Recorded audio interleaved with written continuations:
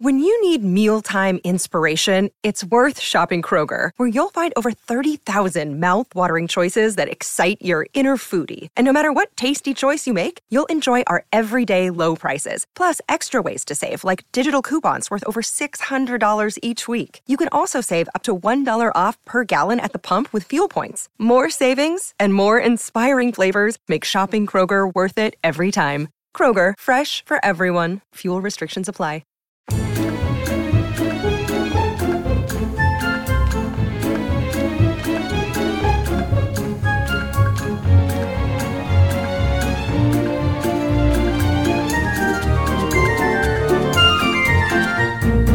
And welcome to Ladies Who London podcast. I'm Emily Dale. And I'm Alex Lacey, and we are qualified London Blue Badge tourist guides. Each week we bring to you some of the best bits of London. We talk about our favourite people, places and events with a bit of information, a lot of laughs and a whole lot of fun. We can be found on Instagram at Ladies Who London podcast and on our websites guideemily.com and alexlacey.com, as well as our dedicated podcast website ladieswholondon.com. We did it. We got through it. We did, but I think I might have said guideemily.com. You did, and that's I was thinking that when you said running. That. It's not running now. Forget Emily's website. You can't get in touch with her. Nobody cares. Lovely. Oh, I'm doing a new one. How are you, Em? How are you, my dear? Oh, well, I'm fine. How are you? I'm good. Can we just talk about the snow for a second? I'm so excited about the snow. It snowed last night in London. We're recording this on, what day are we? Monday? Sunday. No, it's Monday. Monday. And it snowed, and it's a winter wonderland, and I am such a kid when it comes to snow. And I got so excited. I love that thing of going to bed at night, knowing it's snowing, and knowing it's going to be lovely and white when you wake up. It's like Christmas for me. I get so excited. It was just gorgeous this morning. Yeah, I'm looking outside now and it's all starting to melt, but Aslan could come around the corner any moment. And Is it starting to melt? I thought it was still below freezing. It should stay there. Do you think? Well, mine looks like it's melting, or at least there's a lot of there's a lot of ice and water falling from the trees currently. Maybe it's supposed to keep snowing this week as well, which I'm very excited about. Yeah, gosh, are we in for a white Christmas? Maybe tingles and tingles. I hope so. Oh my goodness, how wonderful! I love the snow. I love it so much. I'm such a kid about it. Yeah, I do. So are you getting quite Christmassy now? Because I didn't think you were into Christmas. I do like Christmas. I haven't been feeling that Christmassy yet, but I think the snow is helping. Definitely. Good. I got some Christmas cards back from Carmen's nursery. Oh, lovely. That she did. And it's I'll just show you to gauge your reaction. It's her foot in brown paint and they've turned it into a Rudolph. It's just the most angelic thing ever. It's about as haunted as Carmen is herself. Oh, it's terrifying. Take it away. Look at her little foot. Oh, it's so cute. Oh, I was going to send you one. I don't need to now. No, that's fine. Thank you. I'm all good. I saw my nephews this weekend, and one of them was making me Christmas cards, which basically involved sticking Christmas stickers onto card. I got 2. Everybody else got 1. I got 2 cards. What does that say? That says I'm their favourite human. That's what that says. Oh yeah, kids don't give their stickers away lightly. No, I've learned this now. Carmen's just getting stickers. Yeah, so I got 2 whole cards covered in stickers, which was very nice indeed. Yes. I should say this week I'm not at home. I am in my little office space, which is in Putney. So it might be a little bit noisier in the background than it is usually, because people are walking up and down and having meetings and making coffee and things. So apologies if there's some background noise this week.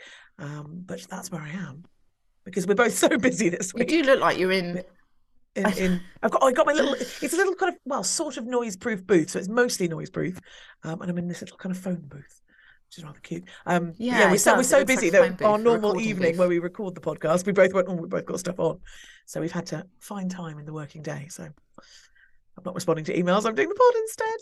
But there we go. Are you excited about upcoming Christmas? Oh, I'm so excited. What are you doing for it? Not wait. So the day itself, we've got Nick's mum that's coming down here. Lovely. And then on the Boxing Day, we're going to go up to Bournemouth, where the rest of Nick's family are. So So the first Christmas in your new home. Yeah, so just excited. I mean, it's all about kind of the food, isn't it? Food and watching TV and just kind of not feeling guilty about anything you put in your mouth. Oh. Well, as long as that's what Christmas means to you, babe, that's fine. It does. It does. No guilt day, please. Right, well, before we crack on into the podcast, we have to finish our podcast pedestal from last week. Yes, and if you remember, we actually decided to do 2 podcast pedestals. We decided to do a serious one and a silly one. Because I was so far behind, I thought I might as well try and give myself. And I actually have to apologise this week. I said that my friend Katie had said, oh, well, Emily can't win last week. Apparently, she said no such thing. So she must have obviously just said something about it. And I formulated that in my head. Oh, Alex, why are you trying to cause the drama? Someone's here for the drama, babe. Katie, here for the drama. I knew it. Do not worry, my love. So I obviously created that narrative in my own tiny mind, going, ooh, Emily can't win now, and attribute it to Katie. So apologies there. But there we go. Well, we know for next time. I have put the honour of announcing the winners of the podcast pedestal in Emily's hands this week, basically because I've left my phone elsewhere. So I haven't got it. And she's very excited. I'm so excited. Oh, I can tell from her face she's won them both. Remind everyone what they were. So we had 2 this week, just to try and make Emily feel better about herself. Well, do you remember at all what you did? No, I have no clue. Okay, right, I'll tell you. So for the serious one, you went for the execution of William Wallace being at the fair. I did, yes. Yeah. You got... Oh, I'm just going to give it away straight. You got 44%. 44%. And what was your serious one? Mine was the stolen sandal. Rahir's stolen sandal, and I got 56%. Whatever, gang. Whatever. So I won that one. Okay. And the more fun one. And then the silly one. So you went for the pie powder quartz. Oh yes, I did. I really enjoyed that. You did. And I went for the wife selling. Oh, she's totally won. You can tell from her face. I really won this one. Oh. So you got 21% and I got 79%. Right. You're still not going to win the year though, babe. Well, so I think now I've got to try and work it out and get it ready for next week so we know the actual score. I'm going to go through it all. Okay. Because I'm sure there's 1 or 2 that I've missed. One thing I'm not is a cheater, and I will be fair and absolutely square. So if you have one, I will bow down to you, but I will look into it. But currently, you are winning. Yeah. Well, maybe we'll get. We're due to have a guest next week, so maybe we'll get our guest to announce the final scores on the doors. Oh yes. Oh, but I'll have to. I mean, if they want the job of going through it.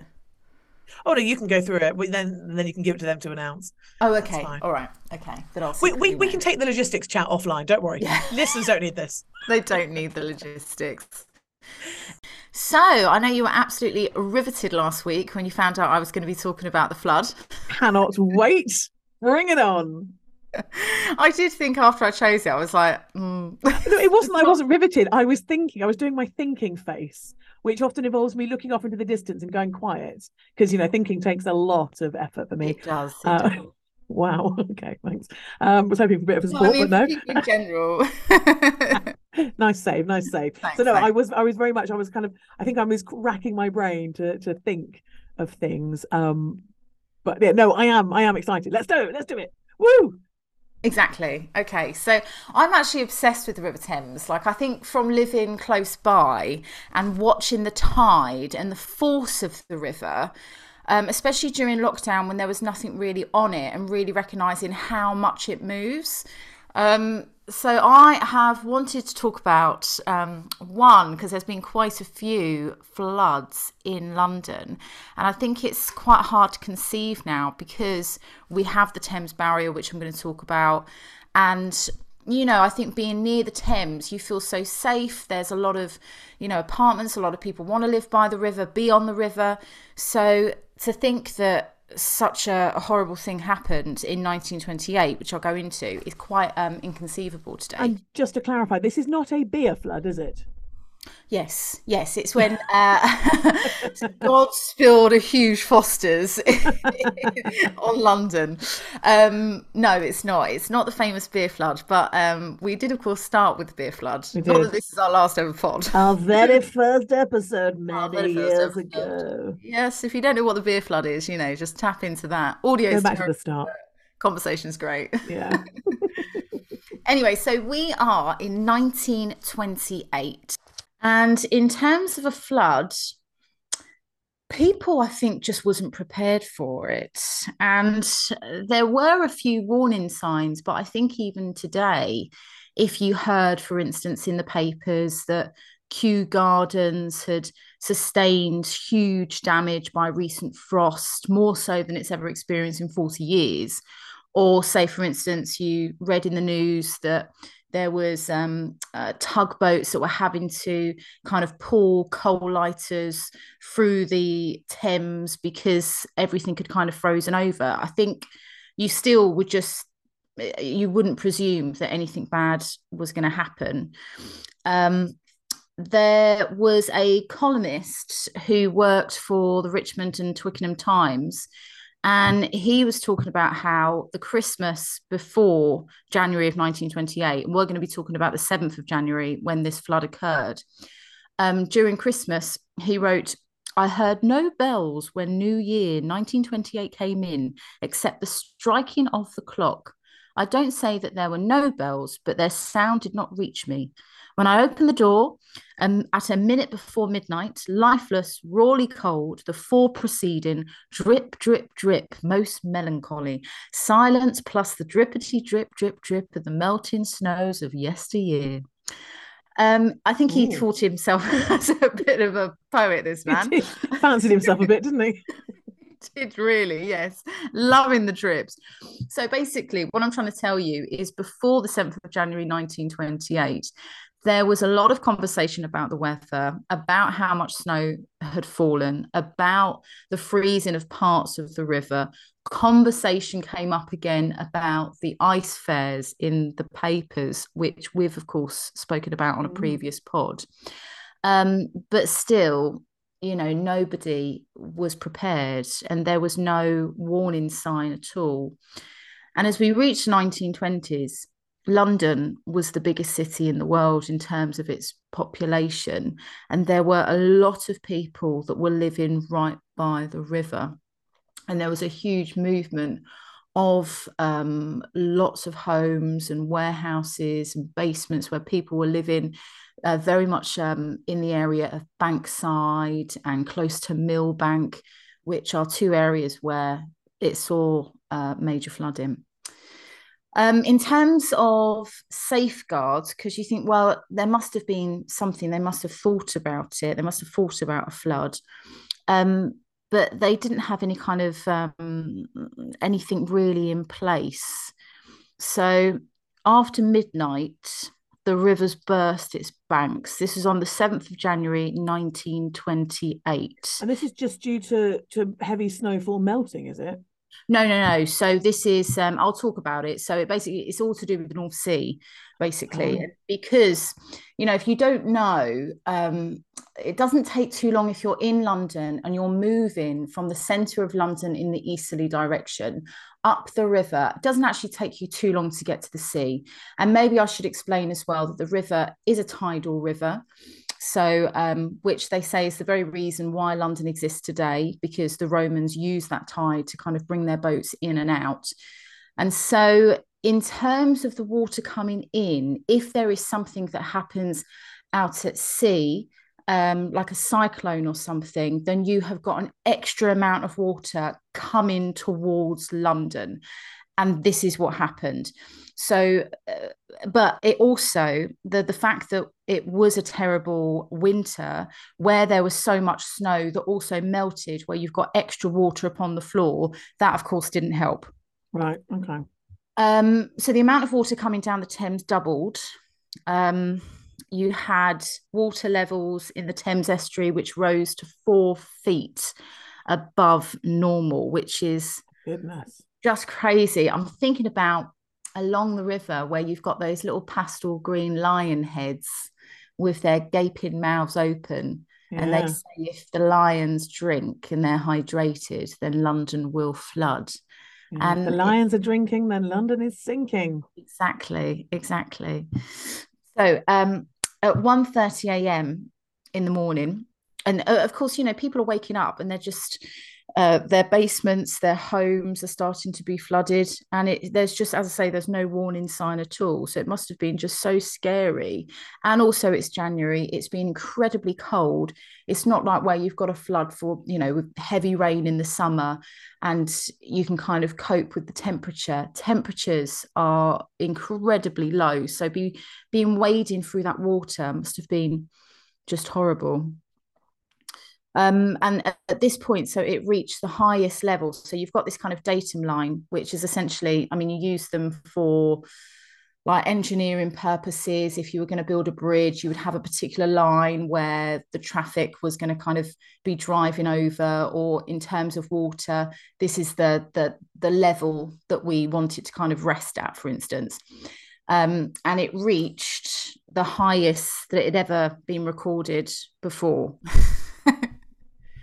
It's quite mad, actually, because if you think, the river currently rises and falls 7 to 8 meters, which, what is that in feet? I'm not sure what that is in feet. It's like 23, something like that. So that's twice a day.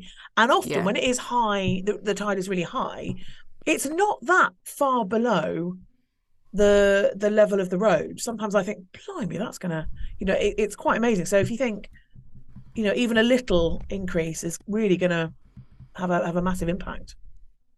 Yeah, definitely. Yeah, you're right, because there are some bits where you think, oh God, maybe it's like higher than it usually is today. But it's just, it really feels like it sometimes. Yeah, definitely.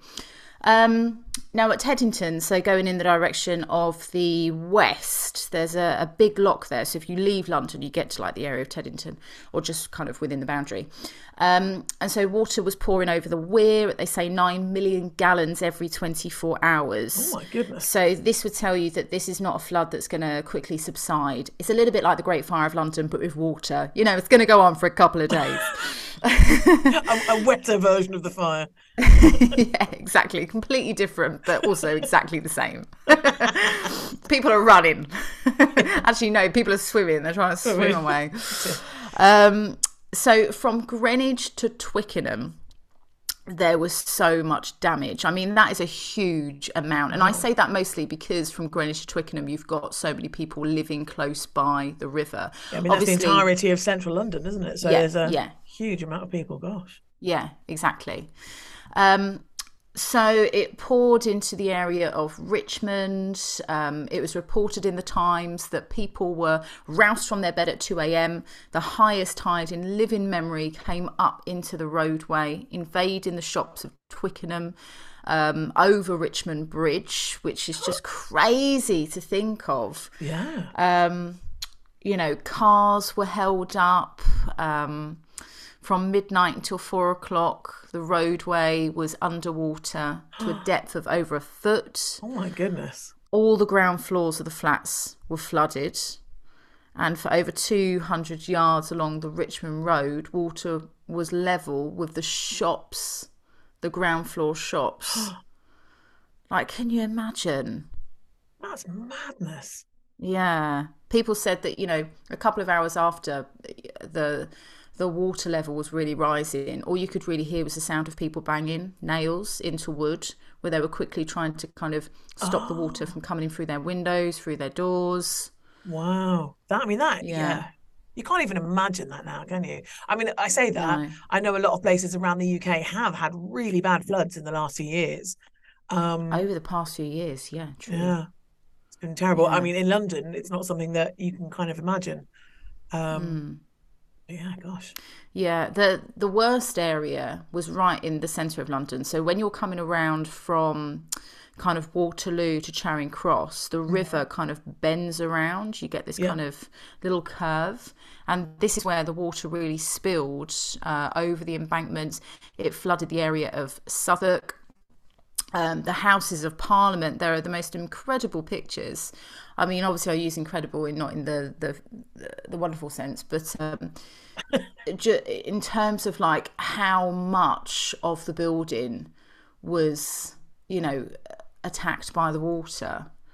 The Tower of London, there's an image of when you go inside the tower, you're basically in the middle of the two defensive walls, and on your right hand side you've got Traitors Gate, and usually you look down and you can see a little bit of water that they've pumped in for dramatic effect, and the whole entire like open area where you usually look down and see coins in this open space was filled with water and went kind of halfway up to Traitors Gate and spilled over the road, as I say, that you'd be standing in if you were in between these two defensive walls. One area I've just brought up a photo of that, and it's amazing, and as somewhere that we guide regularly, it's really quite shocking, isn't it? Yeah.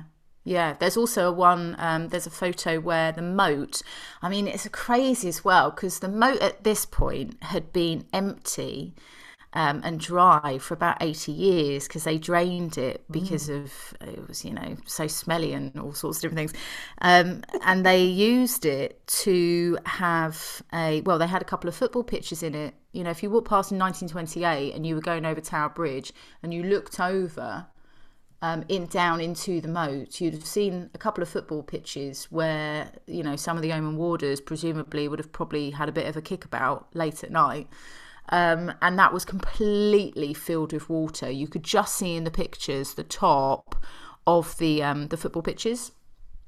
Wow. So I'll find a photo of that and I'll put that up on Instagram. The worst as well, in terms of, the worst I have to say was for civilians and their basement homes, which I'll shortly come to. But one place which is very familiar to us, the Tate Britain. The Tate Britain is in the area of Millbank. It's on the north side of the river, not too far down from the Houses of Parliament. And they stored a lot of their paintings in the basement. So as soon as, of course, absolutely bad move. As soon as the flood kind of headed in that direction and it pushed through the gallery, they say about 18 paintings were damaged beyond repair. Eek. 226 oil paintings were damaged. A further 67 were slightly damaged. And you've got individual galleries within the Tate Britain. 9 galleries went underwater. Really? Because a lot of them, were partly in the basement that people could go down at the time.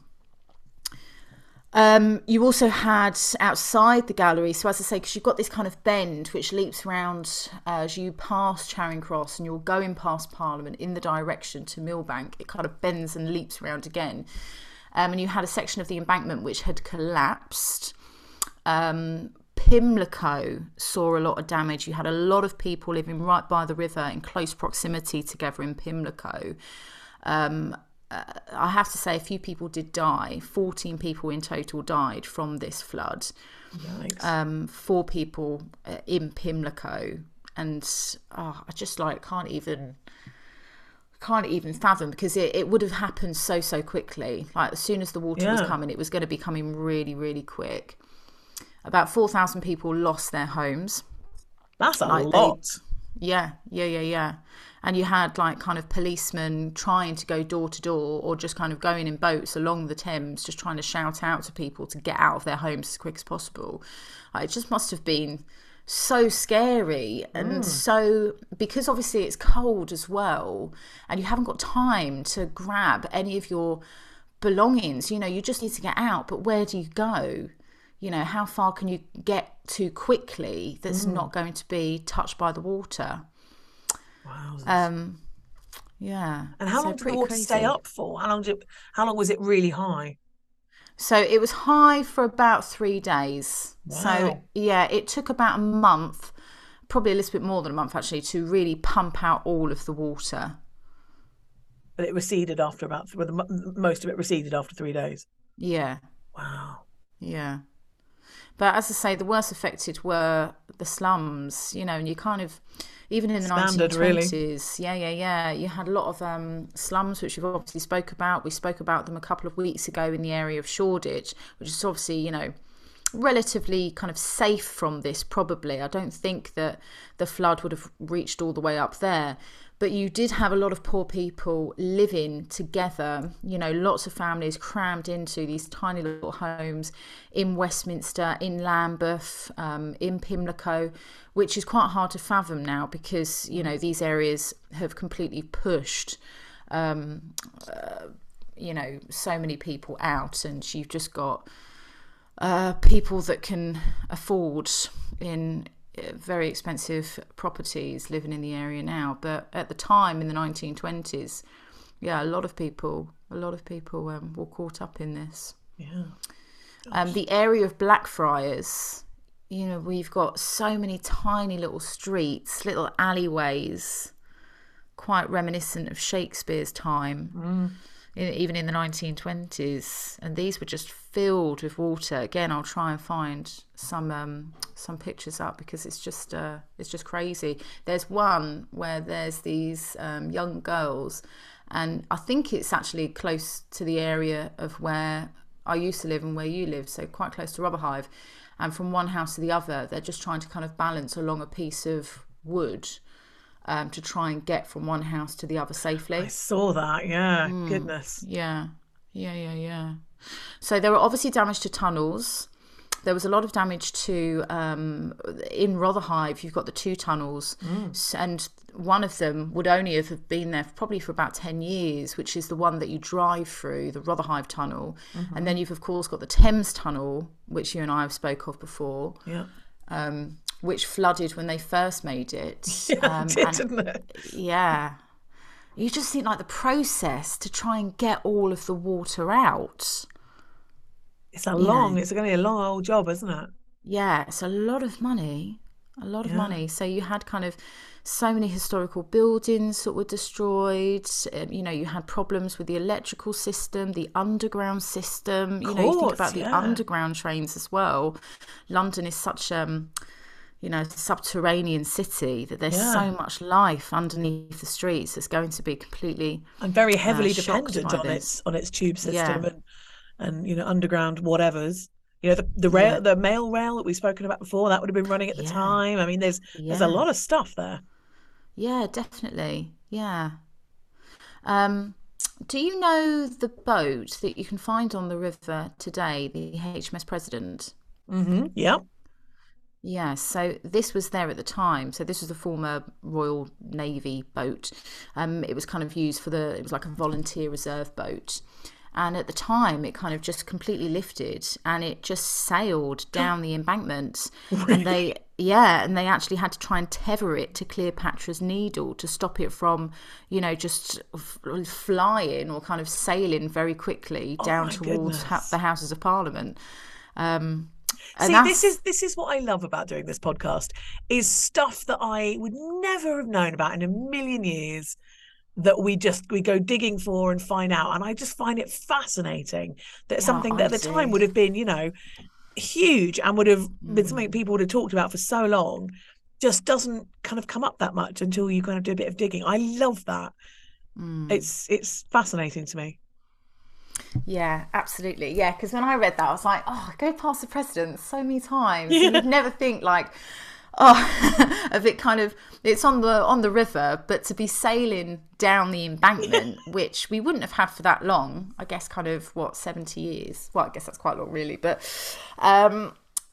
yeah. So now the problem was as well that there was a lot of dredging that had been carried out from about the early 1900s, about 1909 to 1928. And basically what they were trying to do, and what they did do a lot, they wanted to deepen the river. So they would kind of, I don't know the terminology, but cut down or kind of dig down, I guess, tunnel down under the river to make it kind of wider and to make it deeper, so that bigger boats, bigger vessels that were going to be carrying things down the river could get down into London. So because of this dredging and because of certain areas, especially, you know, beyond Canary Wharf and all that area where at the time it would have been used still by a lot of big ships coming through, you had these deeper kind of holes, these kind of recesses. So more water is coming through and filling up. Right.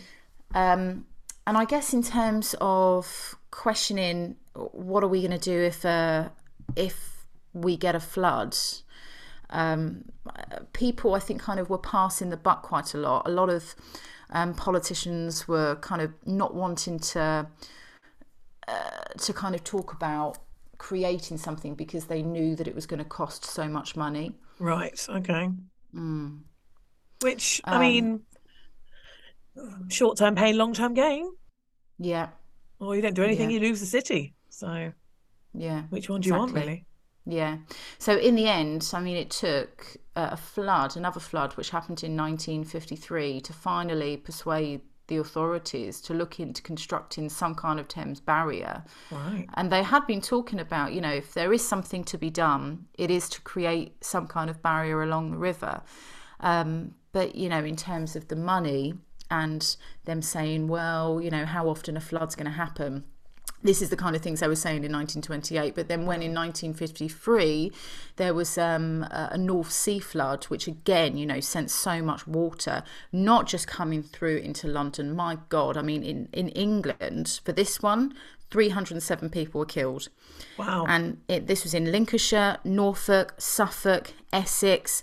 So anywhere along that east coast, really. Yeah, absolutely. And it kind of 30,000 people were forced out of their homes. 24,000 people lost their properties. Jeez. Yeah, this was a really big one. And there's a couple of, I know how we love our blue plaques. There's a couple of blue plaques. There's one which is in Leigh-on-Sea, and it's a blue plaque, and it's kind of a level of the flood water, which is quite interesting because you see the blood. Oh my God, that's a very different kind of flood. That's like a horror movie, that. I know. So you see the blue plaque, but it's positioned to kind of show you, my God, you know, if you were walking down the street, you would have been completely submerged by the water. It was just crazy. I think there's another one in Lincolnshire as well. But floods weren't new, you know, it wasn't like we got to the 1900s and suddenly water was coming in. We had people like Samuel Pepys, who was writing about a huge flood that came into the centre of London and completely submerged Whitehall. The difference was that as we reached 1928, the embankments and the areas by the river were now inhabited by people. So you had a lot of reclaimed land by the Victorians who started to build up houses and commercial premises. So there were, you know, horrific floods before, but they weren't really kind of spoke about like these two in particular, because, you know, people weren't necessarily killed or kind of their homes weren't destroyed. So this is where we get to the Thames Barrier. So finally, in 1982, they decide to do something about it. And they create one of the largest movable flood barriers in the world. And I love the Thames Barrier so much. I do as well, actually. It's really nerdy. It's so geeky. It's geeky. But it's actually really pretty. For a bit of, that sounds really weird to say about a bit of, you know, quite a big bit of engineering. It is really quite an attractive, not little, but, you know, attractive structure, I guess. It's huge. I mean, you say it's quite attractive. Charles Draper, who actually designed it, he was inspired by his parents' home and their gas cooker in particular. I don't know. So his gas cooker must have looked quite pretty. But it is, I mean, to look at, it's just extraordinary. So it spans about 520 metres. So it goes along the Thames and it kind of goes from Woolwich to Newham. And what you've got are these 10 humongous gates and these huge piers, which have been created out of Portland and concrete that are meant to last for years on end. and they look like sails. So on top of each pier, you have this kind of this sail-like structure, and then in between each pier, you have the gates. It takes, if you wanted to close all of the gates, about an hour and a half to close them all. So it's quite a long process. Quite long. Okay. Yeah, but they do that on purpose. It's a slow process because they don't want a sudden, because if they were to close all the gates, if you imagine it, along the Thames, you've got these 10 massive gates, they all close at the same time, kind of bang, then that's going to force a lot of water coming down the river. So their main aim is to kind of make sure that they don't change the pace at all of a normal kind of tide that's coming through. Right. However, they don't open it that often, and I kind of close it. You mean? Close it. I presumed that they were controlling the water all the time, but actually they only use it if they kind of hear word that there's a cyclone or something that's happened in terms of a storm out at sea that's going to be sending a lot of water in our direction. So they do exercise them kind of a little bit like Tower Bridge, where if, it hasn't opened for a while because the boat hasn't needed to come through, they will, kind of give it a day out, stretch its legs. But they say there's, a few decisions to close it. 3 major factors, one of which is the height of the tide, usually a spring tide measured at the Thames estuary. The height of a tidal surge, which kind of naturally accompanies each tide, if you like. The river flow entering the tidal Thames, and that is measured as it passes over a particular area, which is the Teddington Wear. Mm-hmm. So since it's been built, since it was designed and created, how many times do you think that the gates have closed? I don't think it's many. So when was it completed? 1982. 1982. I feel like only a handful of times. So maybe 10, 15, something like that. 205. Okay, I'm way out. Well, what is quite, kind of shocking and suddenly makes you think, God, thank God we've got this barrier, because they say that 114 of the times were to protect against tidal flooding, and 91 were to protect against combined tidal and severe flooding. Wow. So having gone from 2 floods in 28 and 53, we could have had 140 floods. Yeah. Or 200 floods even since 1982. Goodness me. That's quite scary. That is really, really scary, isn't it? And they did have a bit of drama, should we say? So how should I say this? In 1997, there was a boat. There was a ship. It was quite a large ship. It was called the Sandkite, and there was a bit of a storm, and the ship actually kind of banged into one of the piers. What? Didn't damage the pier at all, really. It kind of chipped off a little bit of the paint, but the ship, my God, did not do so well, and it sank. No. Yeah, and it actually sank on top of one of the gates. So the gates kind of like sit just at the bottom, and they kind of rotate. It's quite similar actually to Tower Bridge in the way that within the actual towers itself, you have this kind of where you've got this hydraulic system. It kind of rolls and kind of goes back on itself. And the gates wobbling her arms from left to right at the moment. I'm just she's explaining it through the method of contemporary dance. But a kind of sort of bascularly... I'm not an engineer. Or a dancer, for that I should have got Nick to talk about this, actually. How dare you? But yeah, sort of bascularly. But yeah, basically the ship's... Yeah, hingy bascular thing. This ship, so it kind of just landed on it. And they thought, well, what can we do? How can we get it off? So in the end, they closed all of the other gates, not for long, but long enough that all of the water had to then just go to one gate, the gate that the ship was on, and all of the water kind of pushed it off.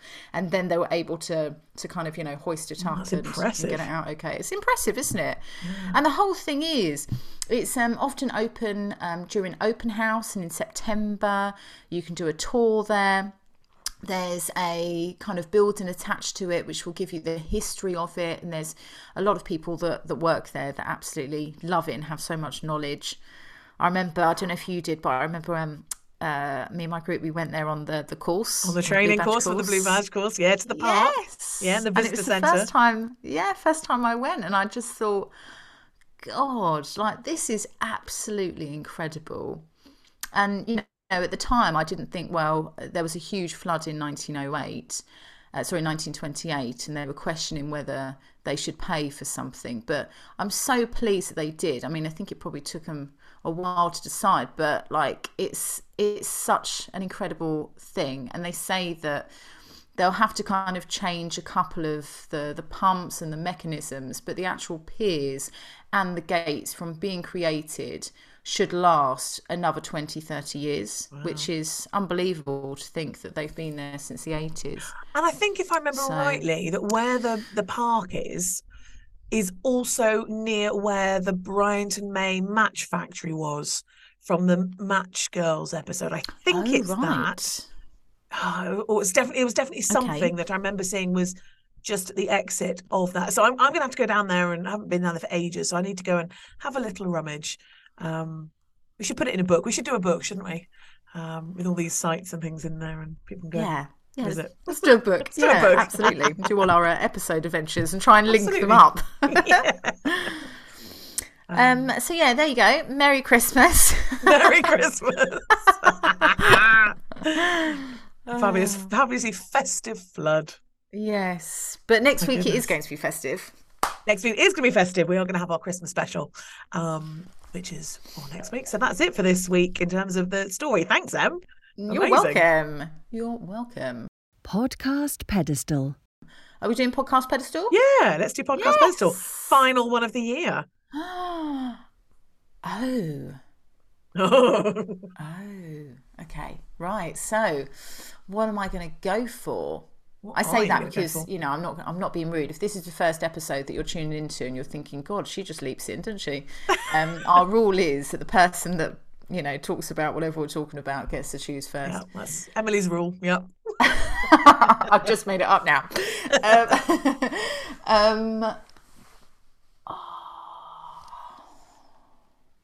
I think I might have to go for HMS President. Oh, okay, floating down the river and being sailing attached down to the embankment. Yeah, I like that. I think I'm going to go. Is it? Oh, can I do this? Can I go for just the Thames Barrier? Can I go for that? That's a You're bit not happy cheeky, with that, are you? But I will let you. I mean, that's a big one, but no, I will let you. I think that's it's a very cruxy point of the story, and I guess the Podcast Pedestal is what's the cruxiest point. So because it was that thing about, you know, it having been used like about 200 times since it was finished. Yeah, and that, I think that's really quite it's a very good, I guess, thing to imagine. You suddenly go, oh wait, hang on, 200 times that we could have flooded in the last 40 years is quite a big statistic. So I think I'm going to go for that. Good plan. I like it. So those are your options this week, gang, which will be on the Instagram on Sunday, and you can vote on that. So who's going to win the last one of the year? I wonder. It'll be you. So that is it for this week. We're not going to do a wheel because next week is our festive special. Yes. And then we will have a week off before we come back in the new year. So tune in next week when we'll have some lovely festive treats for you. Ooh, can't wait. Have a great week, guys. Have a good one. Bye. Bye.